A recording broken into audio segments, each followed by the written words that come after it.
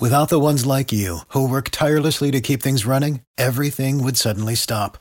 Hospitals, factories, schools, and power plants, they all depend on you. No matter the weather, emergency, or time of day, you're the ones who get it done. At Grainger, we're here for you with professional-grade industrial supplies. Count on real-time product availability and fast delivery. Call, click Grainger.com, or just stop by. Grainger, for the ones who get it done. Every team, every topic, everywhere. This is Believe.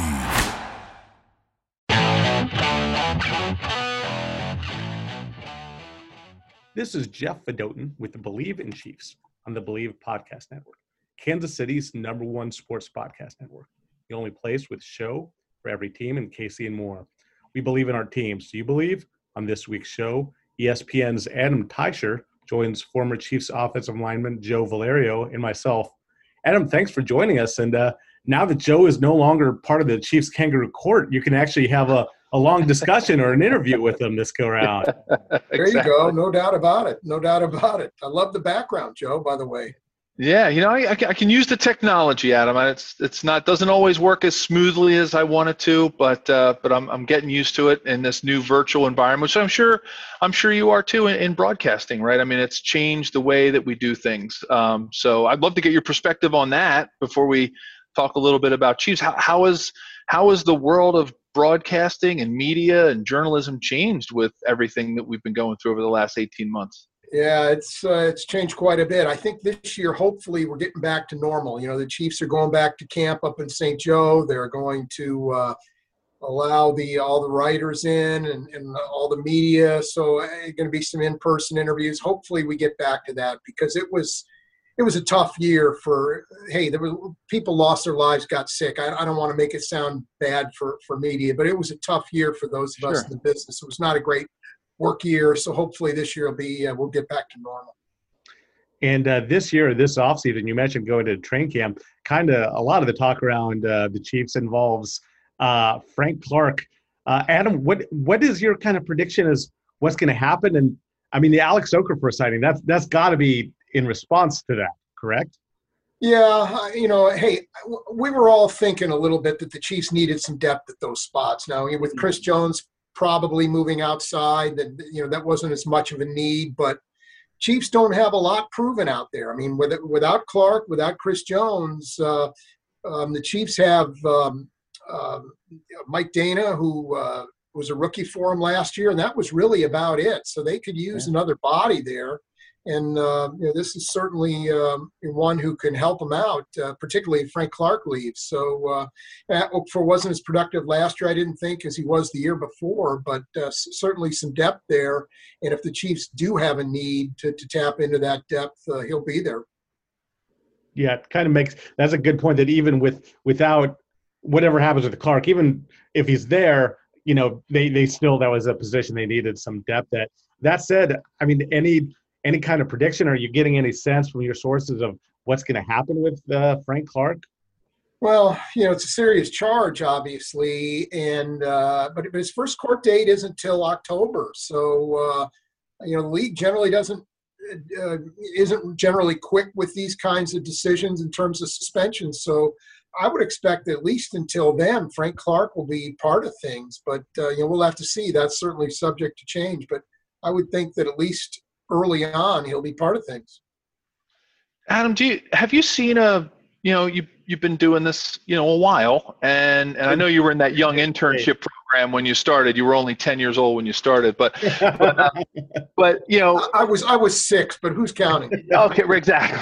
So, but it's a testament to, obviously having done this for a while and your experience and being able to, to see so many things. Have you seen a change in sort of, and not to get too much tied up in these legal wranglings or sort of the negative side of sports, but have you seen a change in the way that teams approach these kinds of issues?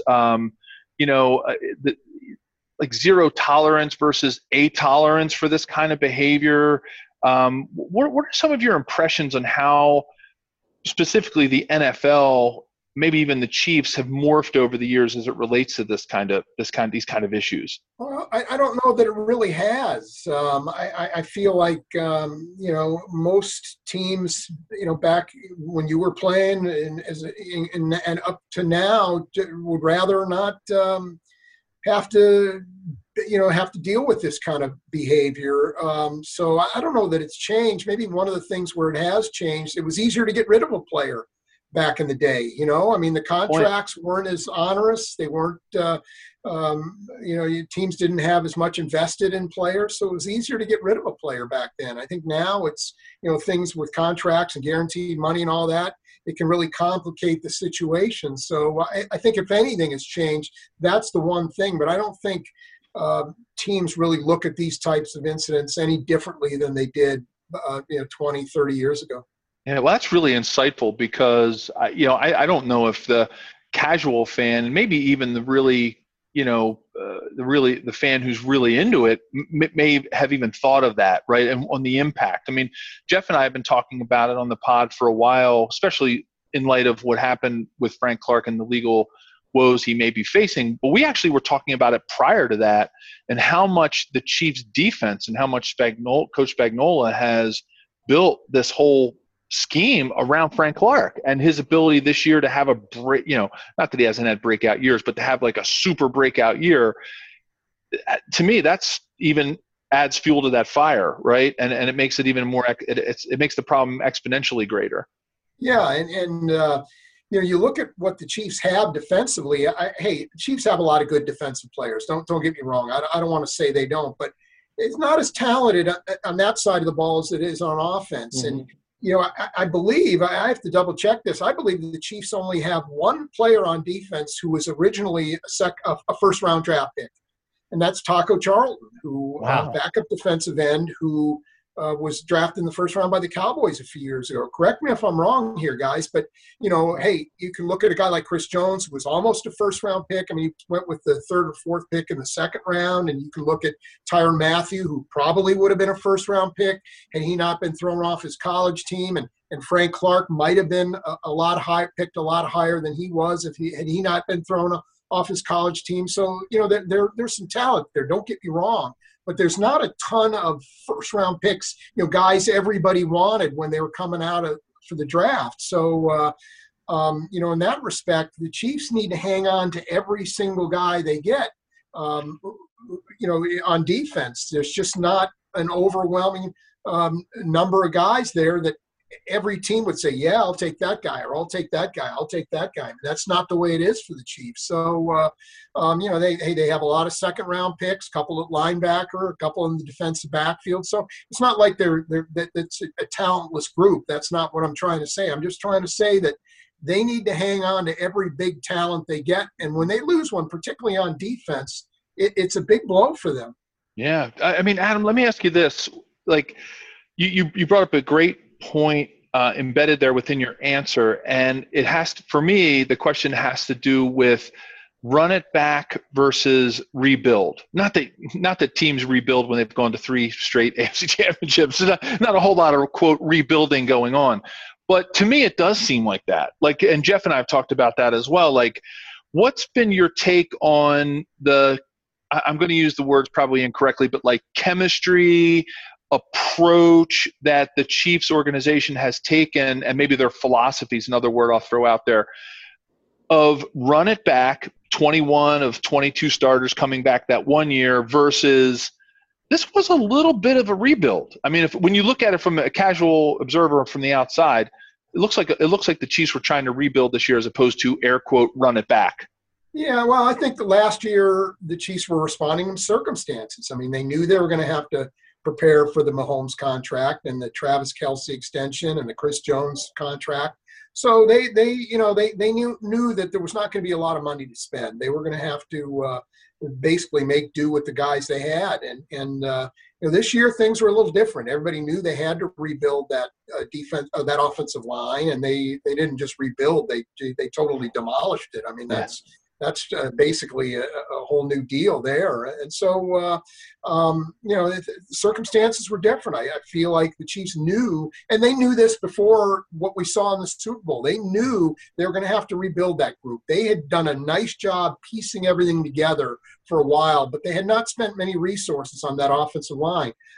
They had not drafted an offensive lineman above the third round in years. It's been Mitch Morse is the last one they had drafted above the third round, and he came in the second round, and I think it was 2015. So it had been a while since the Chiefs, and they hadn't really spent a lot of money there either. They re-signed some of their own, but they had not really spent money in outside free agents, and they let a lot of guys go. I mean, there were a lot of their offensive linemen had left as free agents, so it was well overdue that they do that. So I feel like they were more. It wasn't a philosophy so much as that hey, the Chiefs are bouncing from this to that and don't know where they're going. It's more, hey, we're just responding to the situation that's in front of us.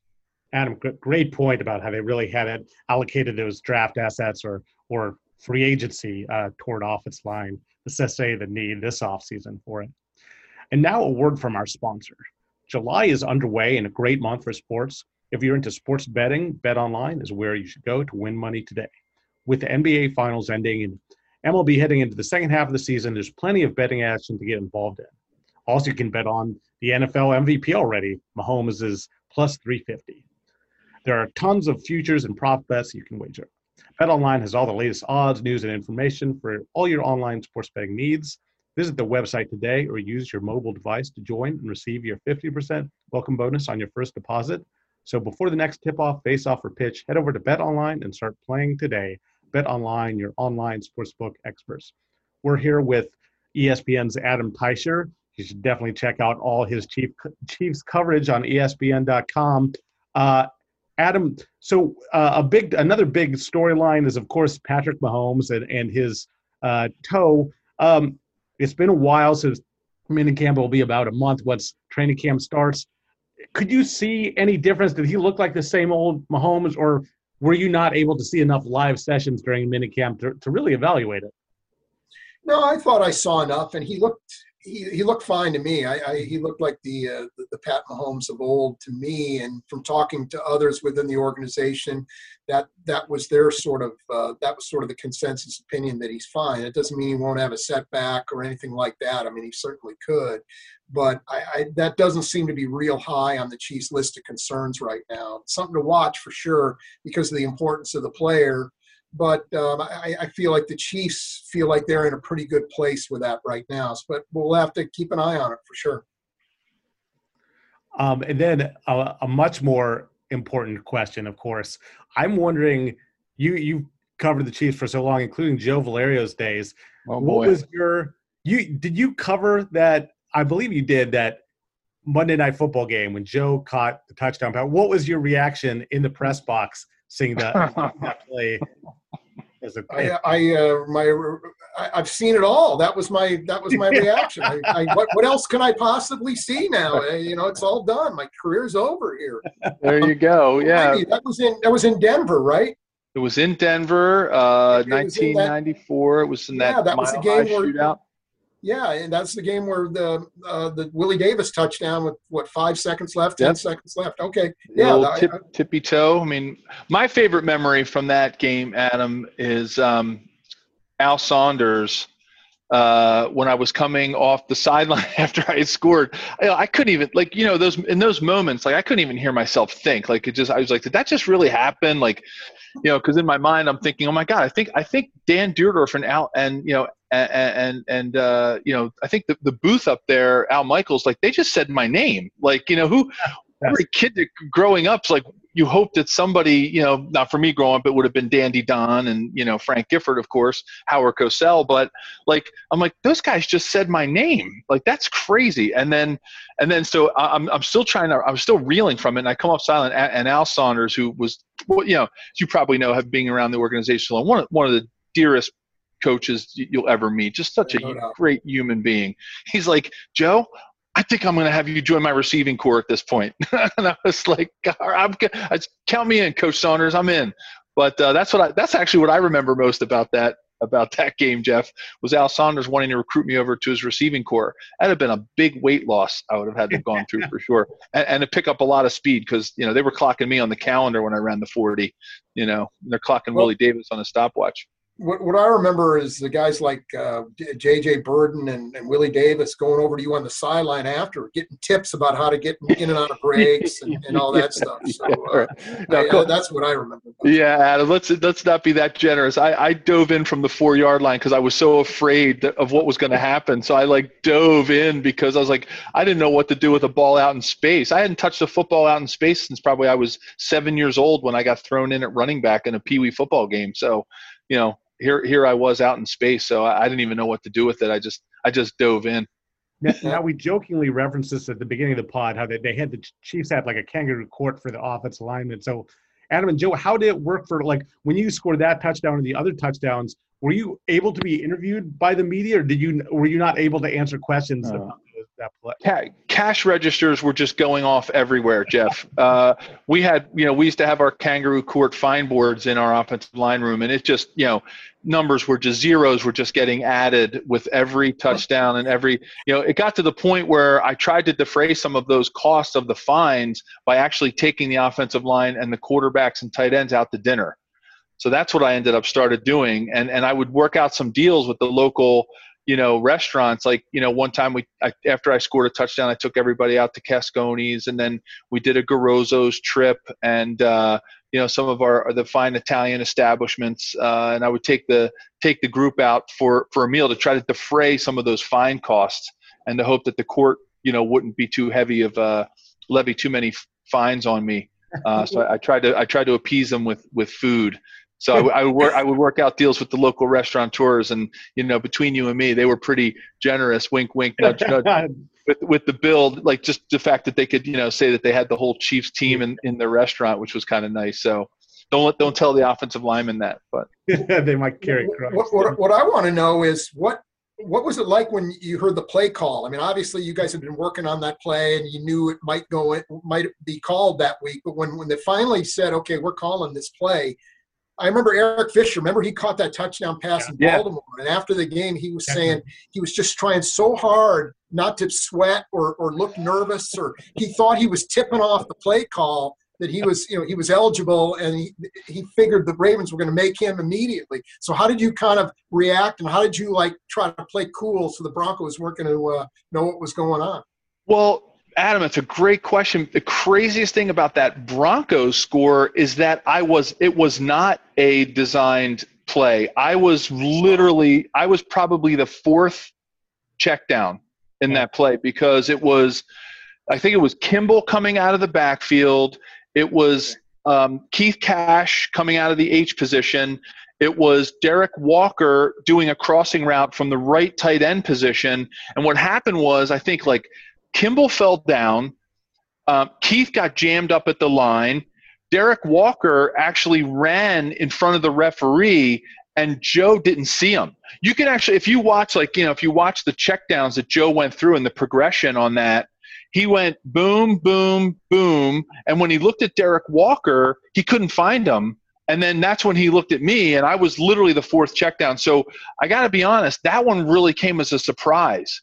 It even happened. Now the other three, absolutely. I was the only receiver basically going out at that point. Joe was either, or Steve Bono in the Cardinals case was either just going to spike it or, throw it way out of the end zone if I wasn't open or whatever. So those, a lot more nervous on those. And, the best thing about it, and I've told people this before, what helped me more than anything was Joe Montana calling the play. And I tell people this all the time, not that I'm, ever want to compare myself, that I could even put myself in the same league as Jerry Rice, but he called the play like I was Jerry Rice. He didn't make a big deal out of it. He didn't even look at me really. He just got in the huddle. He called the play. We clapped our hands. We walked to the line and he called the signals. It was no big deal. And I think that really helped. Because if Joe would have looked at me and kind of started asking me, hey, are you okay there, big guy? You got this, right? Then I probably would have fallen down, and tripped. But he just, he made me feel like I was Jerry Rice, which was all you need to know about Montana, those two stories, how cool he was, and also seeing the four progressions. Joe, and I know that like you had the kangaroo court and stuff, but I'm sure at some point you were interviewed by Adam, maybe when you were drafted or something. Do you have kind of recollections of that, or did the kind of the media just blend together? Do you remember Adam Teicher? Of course I remember Adam. We were always, chatting it up, and I was always, Adam will remember, I was really chatty, and then I became part of the media, and I remember Adam kind of, giving me some tips and tricks on like, things, I should be doing now as a journalist when I was working for KMBC and then doing the radio show. And, Adam was one of the people that was just such a great fixture in the locker room. He and I think I remember about Adam distinctly, fair. Adam, you never put any of us in a light or a situation where you've made any of us ever feel uncomfortable about how to answer a question or make it out that we were ever not a team, right? And that Adam, it was always about the team when he covered us, and we never felt like we were individuals who did something wrong, because we all made mistakes. But Adam never pointed those things out. He was always fair. He was always approachable, and somebody who really made us out to be and put shine the light on us as human beings and as players who were, playing a kid's game and out there to have fun and do it. And I always, thankful for people like Adam in the media like that really wanted to show the best side of us and not focus on some of the things that, that could be construed as being, like the negative side of sports. So, well, that's nice of you to say, Joe, but I got to tell you, you had more than a few teammates who would disagree with that. There were a few guys who didn't feel the way you do. But hey, I always try to remember that you're human beings first and foremost. That's what the players are, and hey, we're all human beings. We all. I screw up in my job every day, so that's.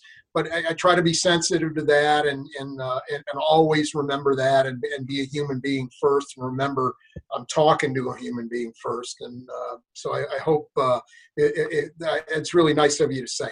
No, definitely, and I'm so got to be working with ESPN, and it's so great, Adam, to see you now and shining with the world leader in sports, and covering the team that you love, and that progression has been great to watch you. So, I'm so happy for you, Adam, and watching you, and it just it's so cool to see. It's really nice of you to say. Nice of you to say. Thank you.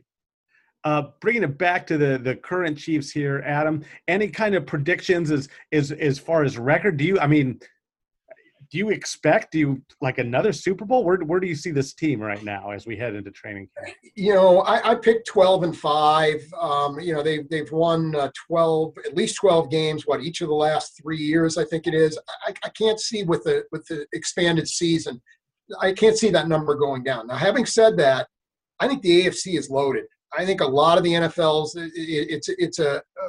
I think the NFL is weighted toward the AFC right now. You look at, I think a lot of the teams are not taking the Chiefs lightly. They're not going to play a back seat to the Chiefs like they did maybe to the Patriots for so many years. You look at a lot of the good young quarterbacks that come in the last 2 or 3 years have come into the AFC in Justin Herbert and maybe Tua, maybe not Tua, but possibly Joe Burrow.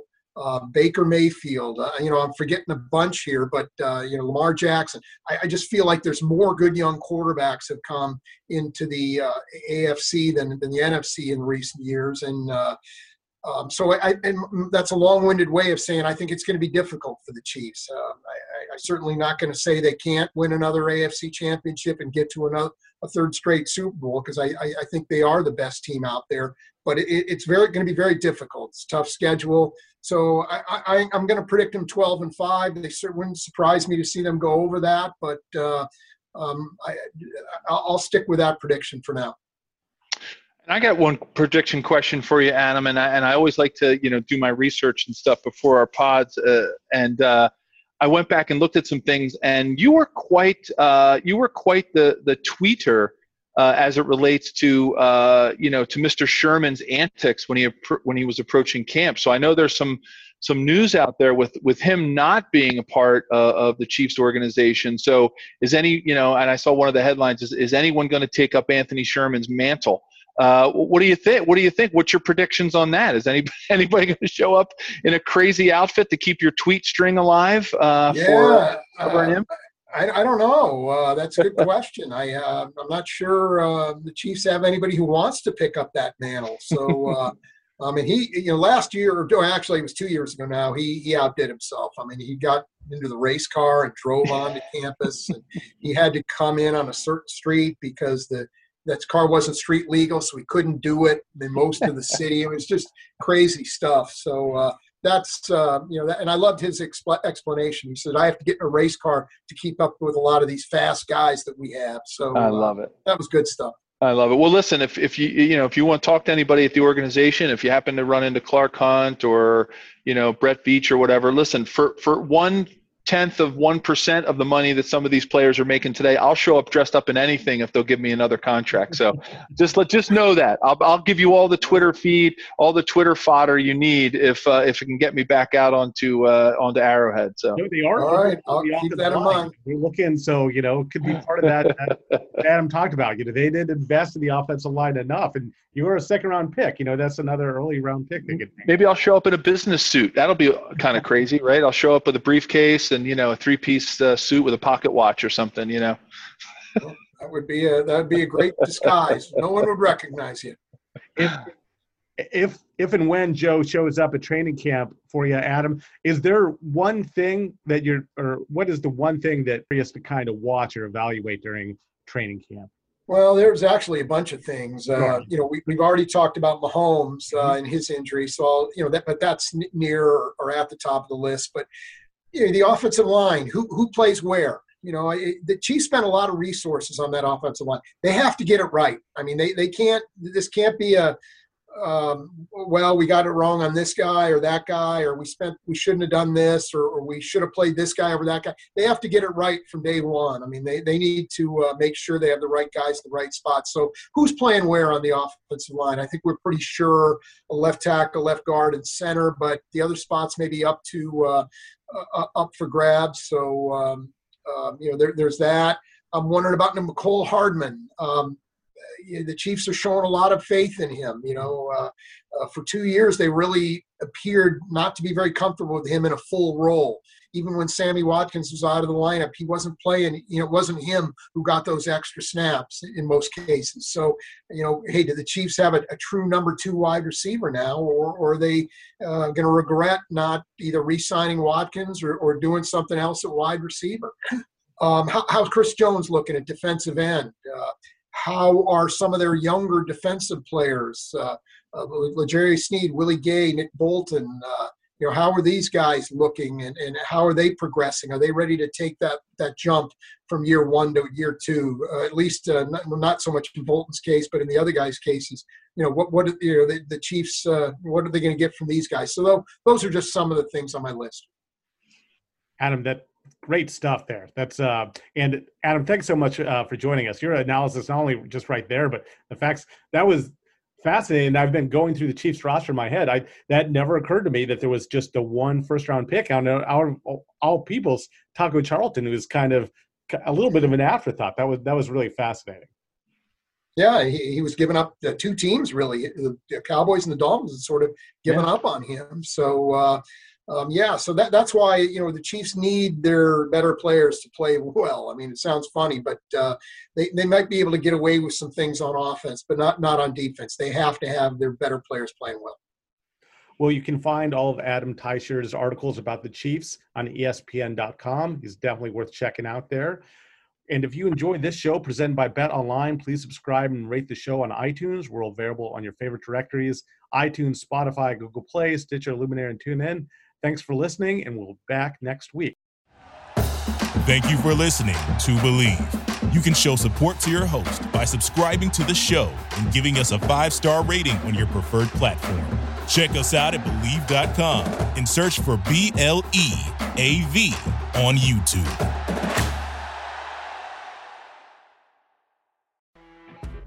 When you're listening to a true crime story that has an unbelievable plot twist that makes you stop in your tracks? That's what our podcast, People Are the Worst, brings you with each episode. I'm Rachel. And I'm Rebecca. We're identical twins who love true crime cases that make you say, didn't see that coming, and we hate the people responsible for them. Listen to People Are the Worst now on Apple, Spotify, or wherever you get your podcasts.